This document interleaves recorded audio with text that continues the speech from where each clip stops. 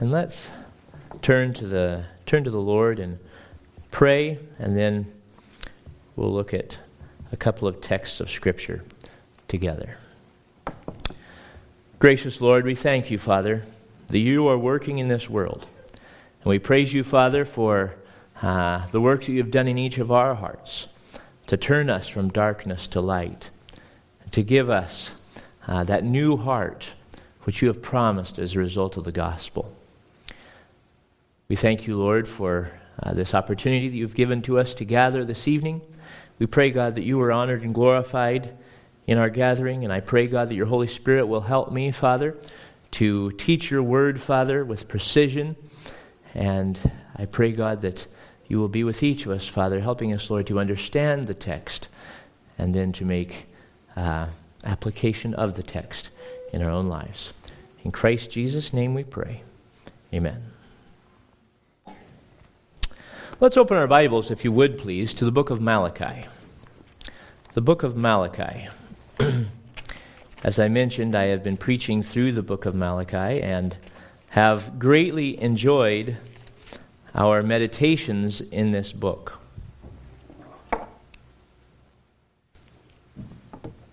Malachi chapter 1. God has called his people to promote his kingdom. God has called his people to promote his kingdom. In the book of Matthew, and not just in the book of Matthew, but repeated, we have the Great Commission, right, in which God commands us to go into all the world, make disciples of all people, teaching them to observe everything that I have commanded you, says our Lord to us, doesn't he? In the Lord's Prayer, we pray, thy kingdom come. We want to promote the advance of Christ's kingdom in prayer. When we pray, thy kingdom come, we pray that Satan's kingdom may be destroyed and that the kingdom of grace may be advanced. That's from the Westminster Shorter Catechism, question number 102. The Scriptures present us with beautiful promises regarding God's kingdom. Think about the parable of the mustard seed and the way that seed is sown in the ground and germinates and grows and becomes a great tree. Jesus Christ said that his kingdom was like that mustard seed. And we could think of in some ways, the beginnings with John the Baptist and Jesus, not to say that there was no expression of the kingdom of God before that. But think about John the Baptist and Jesus, just two men apparently. And then we think about the 12 that Jesus calls to be with him and to go with him wherever he went, and he taught them, poured his life into those 12 men for 3 years. And then we can think of the 70 that Jesus Christ sent out, and we see that growth taking place.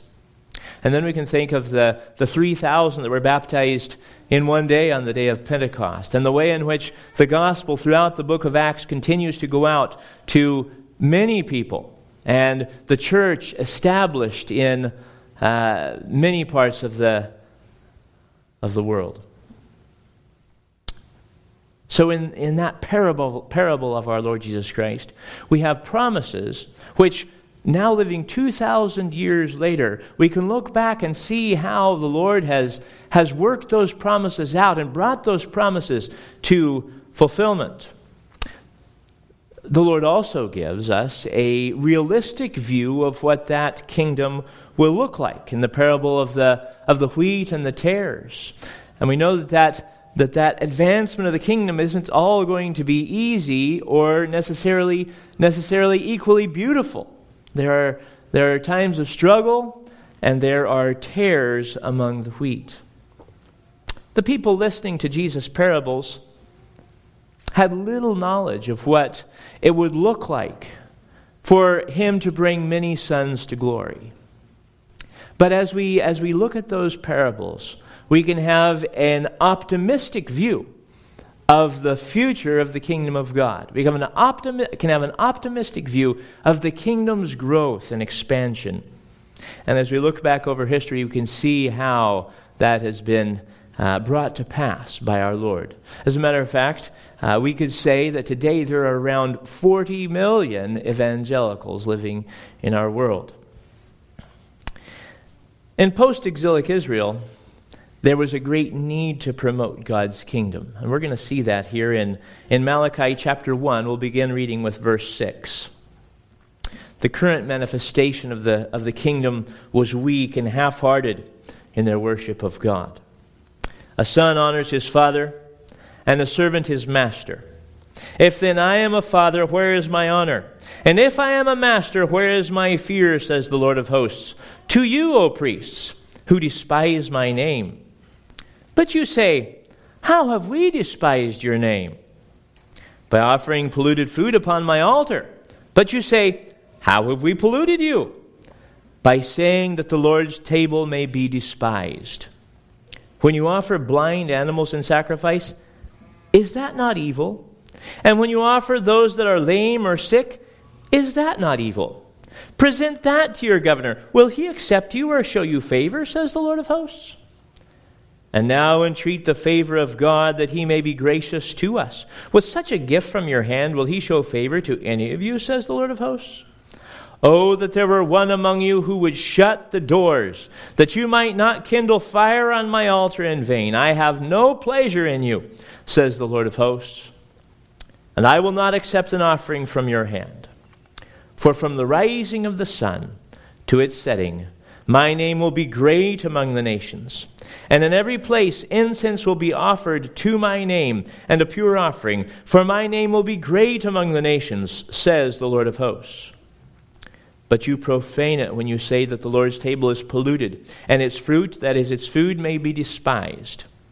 But you say, what a weariness this is, and you snort at it, says the Lord of hosts. You bring what has been taken by violence, or is lame or sick, and this you bring as your offering. Shall I accept that from your hand, says the Lord? Cursed be the cheat who has a male in his flock and vows it, and yet sacrifices to the Lord what is blemished. For I am a great king, says the Lord of hosts, and my name will be feared among the nations.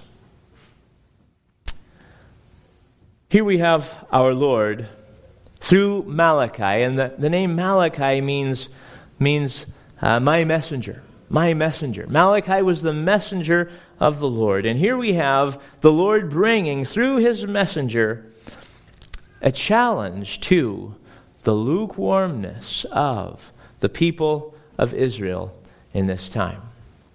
Historically, the people of Israel had been restored to the land of Israel after the exile in Babylon. This is the post-exilic people of Israel. Their ancestors had been disciplined severely for their idolatry. And we can think of the times in their history in which they gave themselves wholly over to idolatry. And that perhaps reached its climax with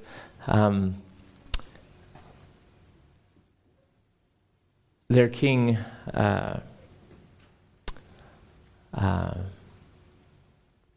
suddenly I'm drawing a blank. What was the king's name that made his son to pass through the fire?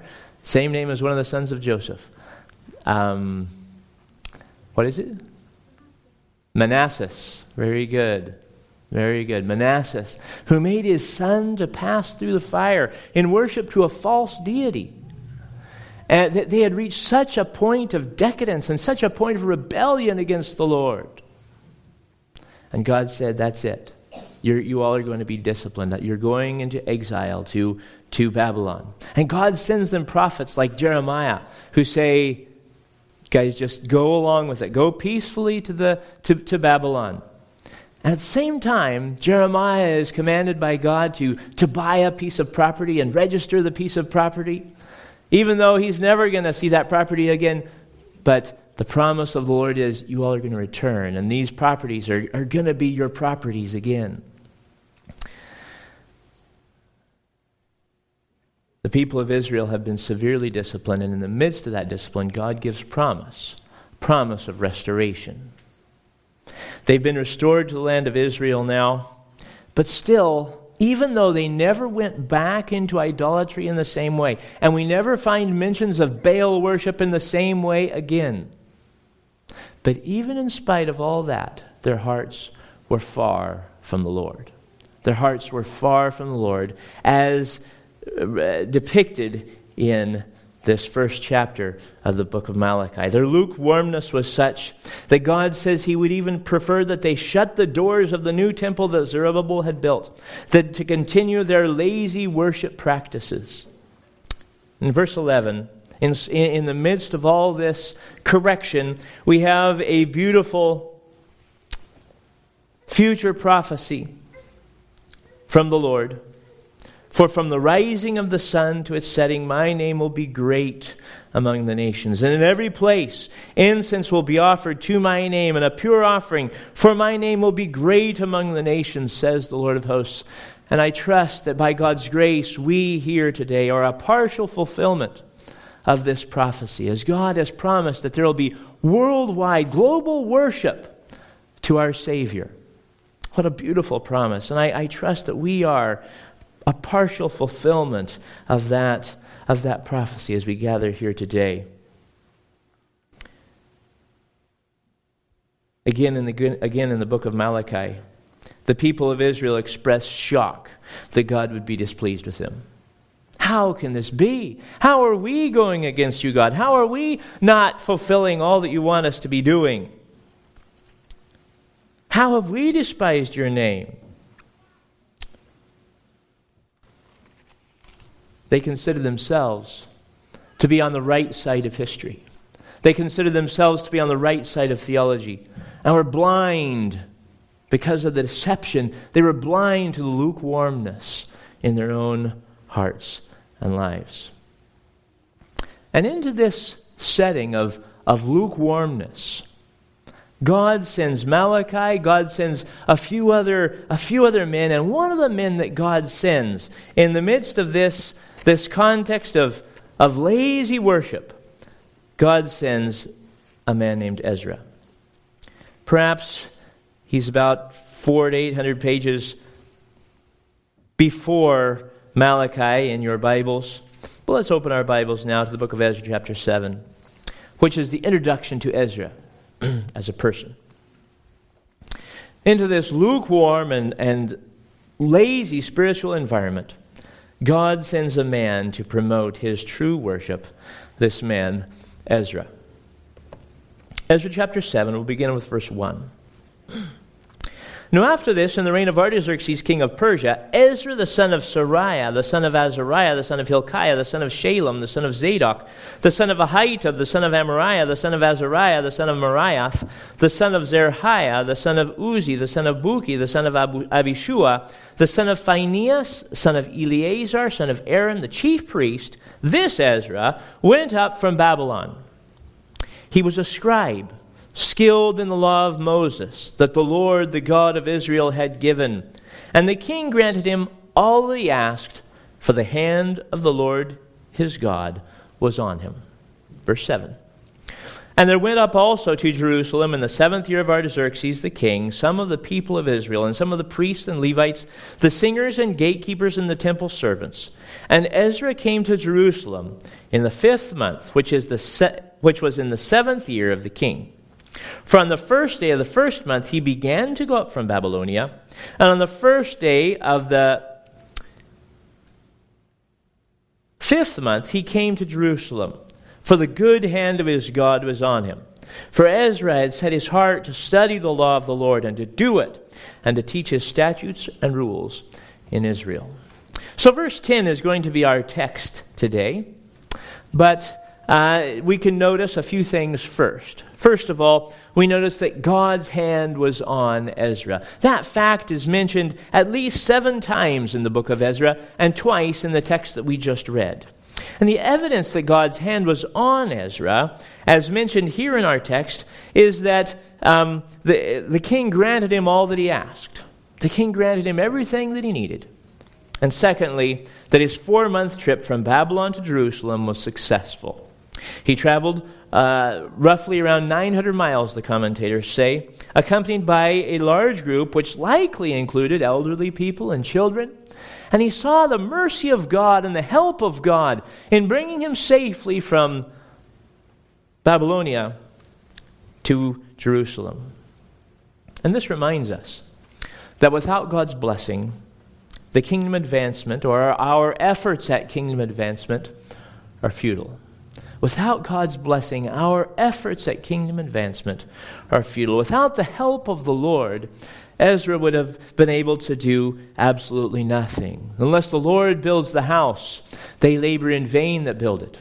Unless the Lord guards the city, the watchman waketh, but in vain. Our reliance on God should be ever present in our thinking. Ever present in our thinking. That we rely on Him, that His blessing is necessary for any valuable spiritual work to be done.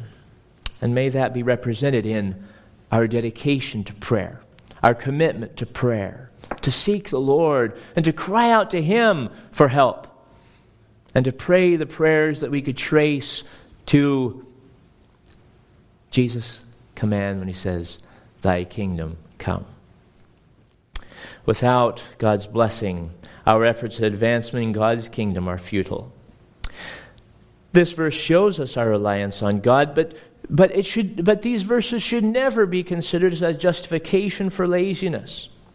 In God's kingdom, laziness is reprehensible.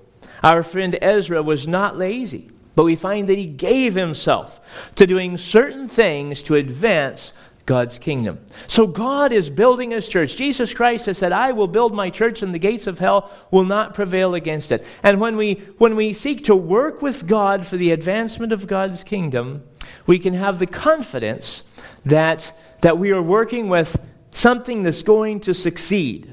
Something that's going to succeed. So many of our efforts in this life are things which we just don't really have a clue about. But when we think about the kingdom of God, we're thinking about something that is going to be successful in the big picture. And praise be to God for that. And God uses human agency for the advancement of His kingdom. God in His love and in His compassion and His wisdom has chosen to use human agency for the advancement of His kingdom. He could have sent out thousands of angelic beings to announce the good news. In some cases He has, right? But that's not the general method which He has used. And God, in this book of Ezra, is going to use Ezra to bring His word to His people. So first of all, we notice that God's hand was on Ezra. Secondly, we can notice that Ezra set his heart. Verse 10. Ezra set his heart to study the law of the Lord, to do it, and to teach His statutes in Israel. And those are going to be our following points. But first of all, Ezra sets his heart. This phrase describes a determination to do the task set before him, the task of bringing God's word to His people. Ezra sets his heart to do that task. It starts in the heart, the center of the human's being, the place where his conscience, will, thinking, and affections reside. Of what value would it have been for Ezra to give his mouth to God, but not his heart? Of what value would that really have been for him to give his mouth to God and not his heart? Ezra set his heart. And that begs the question, where is your heart, my friend? Will you determine to give God your heart, to love the Lord with all of your heart, to seek Him with all of your heart? Kingdom advancement is a matter of the heart. Is a matter of the heart. May our hearts be for God, and may we love Him more than all else. So he sets his heart, first of all, to study the law of the Lord. In the order of things that Ezra did, study is mentioned first. Before Ezra could practice obedience to God's law, and before any meaningful teaching could take place, Ezra must know and understand what the law says. And so Ezra sets his heart to study the law of the Lord. Our group online, our online study group, we call it the 2 Timothy 2:15 group. 2 Timothy 2:15 in the King James says, study to show yourself approved, right? And in the ESV here, it says, do your best to present yourself to God. And another translation says, be diligent. I think that's what the NAS says. Be diligent to present yourself to God as one approved, a worker who has no need to be ashamed, rightly handling the word of truth. It's our goal that through that meeting, the men be challenged to be studying the word of the Lord for themselves and to study it together so that our lives would be changed and so that we would be able to obey it and then able to teach it as well. That's what Ezra set his heart to do. First of all, to study the word of the Lord. The word of the Lord is an inexhaustible well, isn't it? An inexhaustible well of riches, of wisdom of God, which we need for our lives. First of all, he sets his heart to study the law of the Lord. And then it says, and to do it. To do it. We know from other scriptures that studying the law of the Lord is insufficient, isn't it? It's vitally important. But in and of itself, it is insufficient. And the person who studies the law of God but not to do it is like a man who beholds his face in the mirror. And he goes away and immediately forgets how dirty his face was. James chapter 1, verse 22. But be doers of the word and not hearers only, deceiving yourselves. For if anyone is a hearer of the word and not a doer, he is like a man who looks intently at his natural face in the mirror. For he looks at himself and goes away and at once forgets what he was like. But the man who looks into the perfect law, the law of liberty, and perseveres, being no hearer who forgets, but a doer who acts, he will be blessed in his doing. The person who hears the word and then doesn't practice it is what, according to this text? Is self-deceived, right? Is self-deceived, deceiving his own self. I find this very frequently in my ministry. People who feel great about having heard the word of the Lord, but then are uninterested in taking it beyond that to obedience. And this, I think, is something very common in the culture where we live. People are superstitious. People think, if I hear this, it's going to do me some benefit. It's going to help me out. And then they congratulate themselves for having sat there and listened, right? They congratulate themselves for it. But then they don't repent. They don't trust the Lord. They don't follow Him. It ends right there in many, many, many people's lives. And that congratulating of ourselves for having heard the word is what we could call self-deception. Self-deception. And the bad thing about deception is the person who's deceived doesn't know he's deceived. He doesn't know it. He can't see it. May God have mercy on us. As with study, the practice of obedience to the word of God requires discipline. And Ezra set his heart to exercise the spiritual discipline of obeying the word of the Lord. The spiritual discipline of obeying the word of the Lord. Obedience to the word is a prerequisite to teaching the word. The man or woman who seeks to teach the word without applying the word in their own life propagates hypocrisy. And let me just interject here. That's true. And at the same time, we're never perfect, right? We are never perfect. God is so gracious to us. God is so gracious to us. But as we seek to teach the word, our attitude can never be, do as I say and not as I do. That can never be the attitude, right? The attitude must be, let's follow Christ together and let's obey Christ together, right? Let's obey Christ together. Obedience to the word is the second thing. And so he set his heart to study, and then to obey, and then to teach. To teach his statutes and rules in Israel. post-exilic Israel needed to understand the law of God. Perhaps some were ignorant of his statutes. Perhaps others had a working knowledge of what God had said, but were not willing to submit themselves to it and needed to be rebuked. And that's what we see in the life of Malachi, right? And in what he says. It was a stern rebuke. And as we read through the book of Ezra, you'll find Ezra dealing with many of the exact same sins that Malachi also was dealing with. And Ezra set his heart to teach the law of the Lord. A verse that's a real favorite of mine, and that in many ways informs what I do in my ministry, is in the book of Psalms. Psalm 119, verse 130. I think of this verse frequently. As I think of the deception, as I think of the darkness, the spiritual darkness that people live in, as I think of the rebellion against God which just surrounds us, and the apparent ignorance which surrounds us on all sides, this verse drives me on. It says this: the unfolding of your words gives light. And the word translated unfolding there, in our Spanish translation, says something to the effect of the exhibition of, or the showing forth of.